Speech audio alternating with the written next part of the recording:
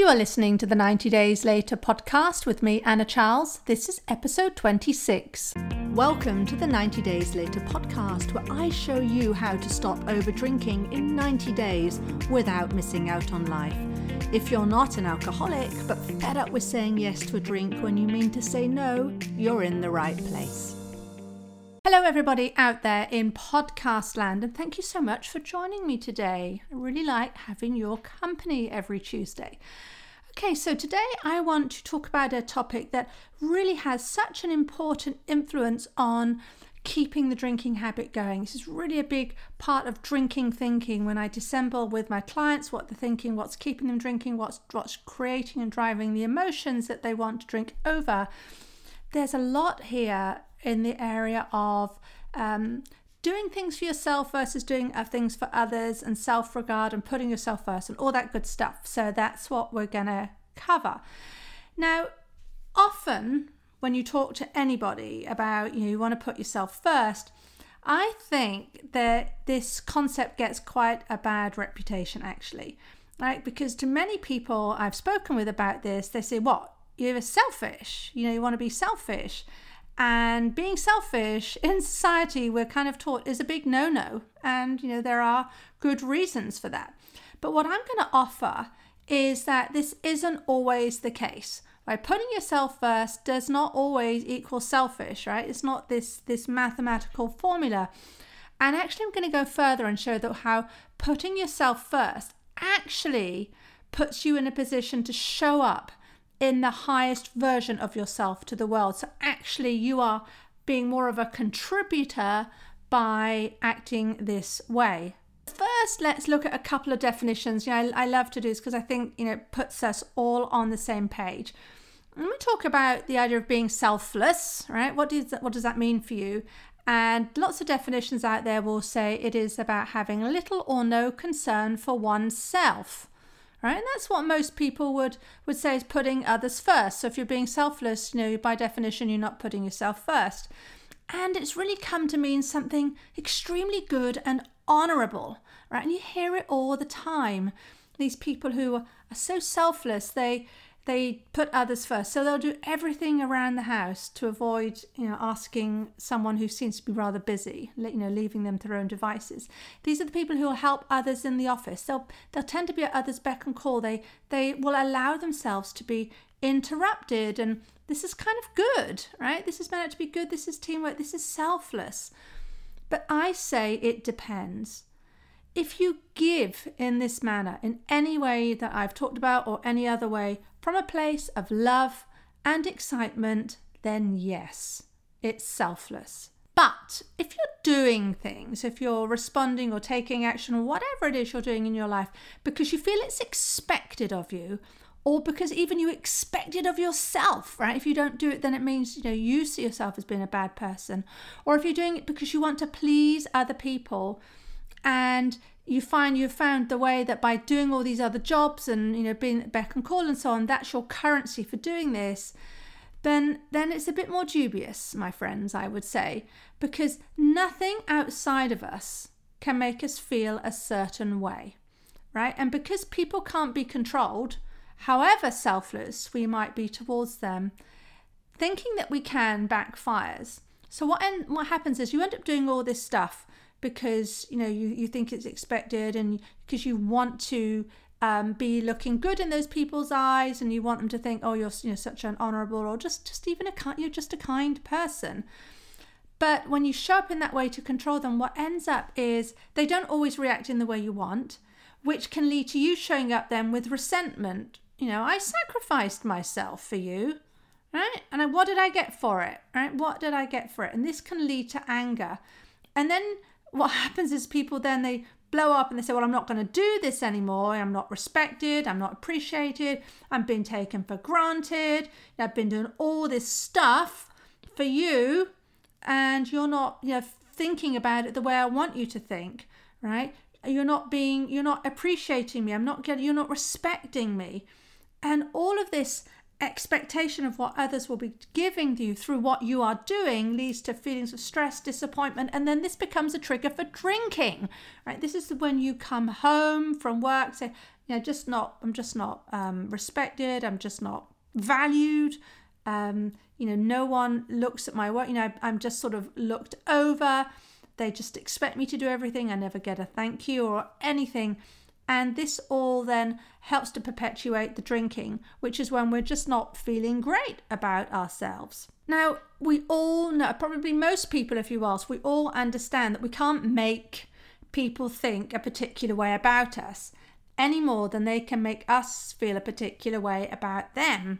Right? We only do this with our thoughts. I'm in control of what I think about you and about me. You're in control of what you think about you, the world, and you.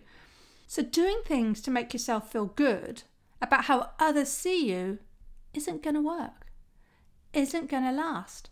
And yet we all carry on doing it, right? And we'll do things that we'll say, well, you didn't even notice. I mean, I got that report ready extra early and I did all the copies and not one word of thanks. What's going on, right? And then we blame other people for not responding and adhering to our worldview. But what I want to offer is that you don't need to feel that you have to control others for their gratitude and respect. You don't have to be reliant on other people responding in a particular way to make you feel good. You can do this all on your own. You can do this all by yourself. It's totally within your power to feel all the feelings that you are looking to at the moment to get from other people. Now let's just dig in a little bit again at this idea of doing stuff for other people, right? How that shows up. I'm not saying volunteering and doing all these other things is bad. I'm just saying understand your reason. Hence, if you're doing it from love and excitement and similar emotions, it can work out well. But so many of us, we actually don't pause to find this out. So if you do find yourself in a situation where you're doing stuff, make sure you know your reason, right? Just why do you do it? And make sure you like your reason. So if you do find yourself in a situation where you feel like you're picking up the slack and you're doing a lot of stuff that isn't necessarily within your remit entirely, so if you find yourself cooking dinner each night, or if you find yourself being the one who contacts all the non-respondents to some survey at work when there's a team of people who could do that. But if there's anything like this that tends to fall to you by default, have that conversation, have it with yourself and have it with others. Because when you've been giving something and contributing something at your own expense, it's okay for you to also stop doing that, right? Because when you withdraw that giving, you're not doing it at someone else's expense. Now, the definition of selfish is to be concerned primarily with your own interests at the expense of someone else. But withdrawing some kind of contribution that you've been making is not selfish. You're not asking someone to do something they don't want to do. It's not at their expense. You see the difference? For instance, when you stop doing all the cleaning in the house, that's not at your husband's expense. You're not taking something from him. You're simply withdrawing something you've been contributing. You're just taking back part of your life. I just want to be clear, this is really important. There's a difference between you withdrawing and you basically demanding something and asking someone to do something at their expense, right? So if you were to say, I'm not going to do any more of the cleaning anymore, you're going to do all of it. That's different, right? That's you demanding something of someone else at their expense. Now, if you do withdraw from doing something, the cleaning, nice simple example, now you're going to have a conversation with that person about how this gets done from now on, right? But really notice that by withdrawing what you've been doing, it isn't about being selfish. It's just you're just trying to redress the balance, and it's not selfish because you're not taking from them, right? This is just a conversation that you're going to need to have. Now, don't expect everyone to see it this way. Our brains are wired to keep us safe and warm by seeking pleasure, avoiding pain, and doing as little as possible. I covered this on earlier podcasts. So, other people, on hearing you're withdrawing a contribution, you're just going to stop doing something, in other words, could frame this as what it means to them. In fact, they're likely to frame it as what it means to them, right? So they're going to have to do more. They're going to have to pick up the slack. They might even think that you're telling them that they're going to have to do it. So, for instance, in the cleaning example, by saying, I'm not going to be doing all the cleaning from now on, your other half could say, right, so you want me to do it all, right? So then they immediately go on the offensive, and this is all about them. And then you might hear, well, you're being so selfish, right? And I think it's just important to understand that that's where they're coming from. And really to work through these situations, because this kind of scenario can feel very uncomfortable. And it's when we feel uncomfortable in life that triggers for drinking, right? Because we're drinking to stop ourselves feeling negative emotions. So for instance, this particular instance, this could end up in a row, right? Because it's a change, and I'm not suggesting it has to, but it could, and that's going to lead to discomfort, and that's going to, oh my gosh, I don't want to feel this way. So it's when you reach for the wine.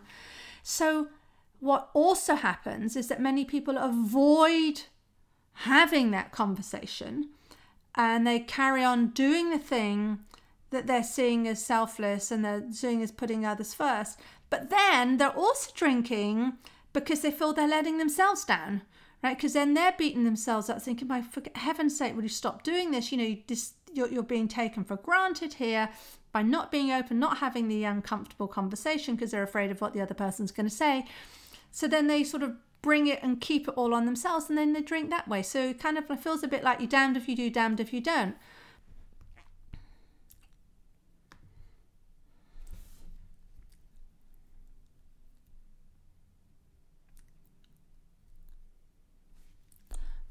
All of this means that I think you will find that you're missing out on something that's really so important, which is regard for yourself, self-regard. Now, I prefer the term self-regard to self-love. Self-love always ends up sounding a bit woo and sort of very narcissistic, but self-regard is really, as it says on the tin, it's about having respect and regard for yourself.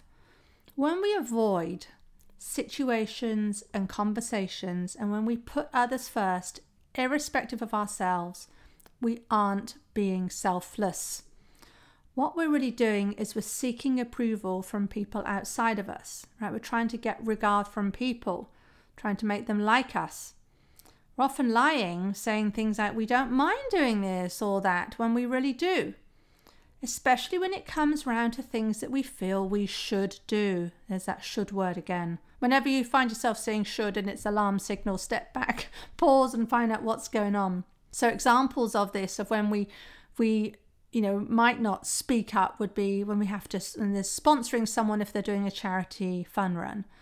Perhaps look after a neighbour's child each week because you're at home and she needs to go to work, right? But doing these things isn't necessarily selfless behaviour if it's done for the reasons where you kind of feel like you have to, or you're doing it to please those other people, or if you're trying to do it to curry favour with them at the expense of yourself.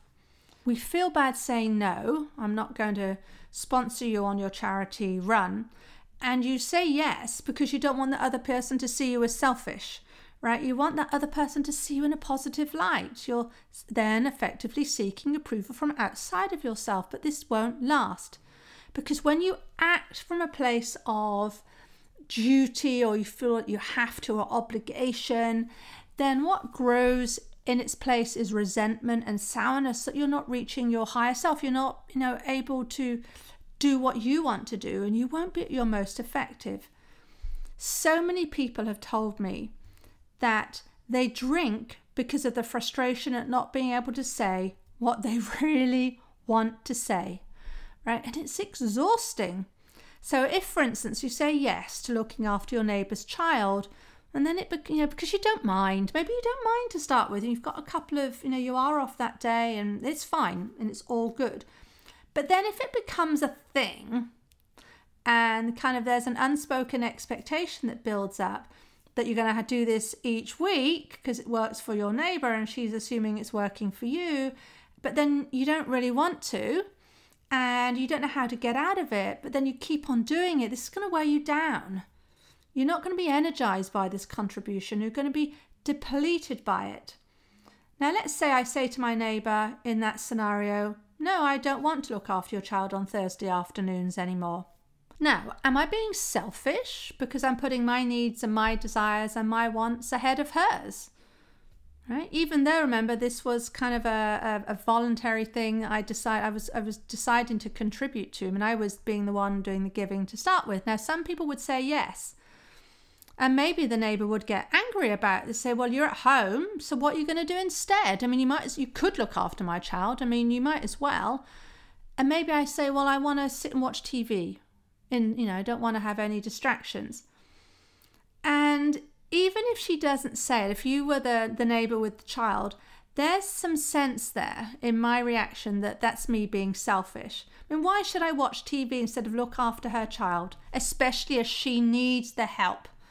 And that's help that I could very easily give. It's within my capacity to give.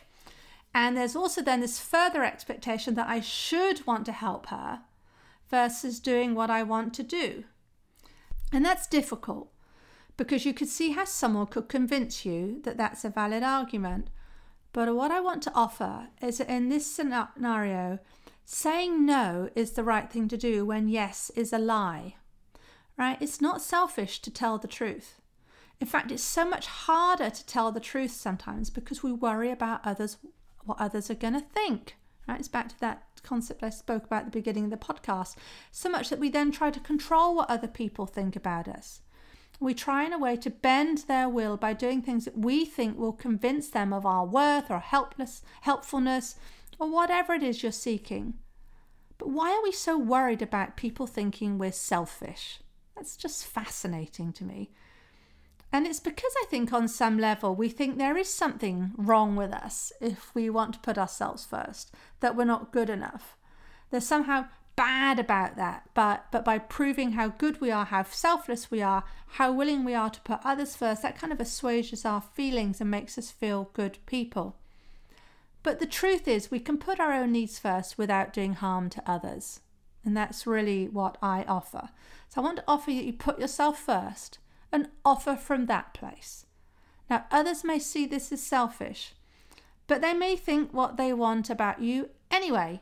I mean, you could bend over backwards and do everything right and be selfish and put yourself at someone's beck and call, and they could end up thinking that you're just a doormat, right? They might not think it's honourable or it's so kind of you and so on. They might just think, my word, I mean, this person is asking for trouble, right? And they always have that prerogative to think what they will. And it's always based on their own belief systems that we don't impact anyway.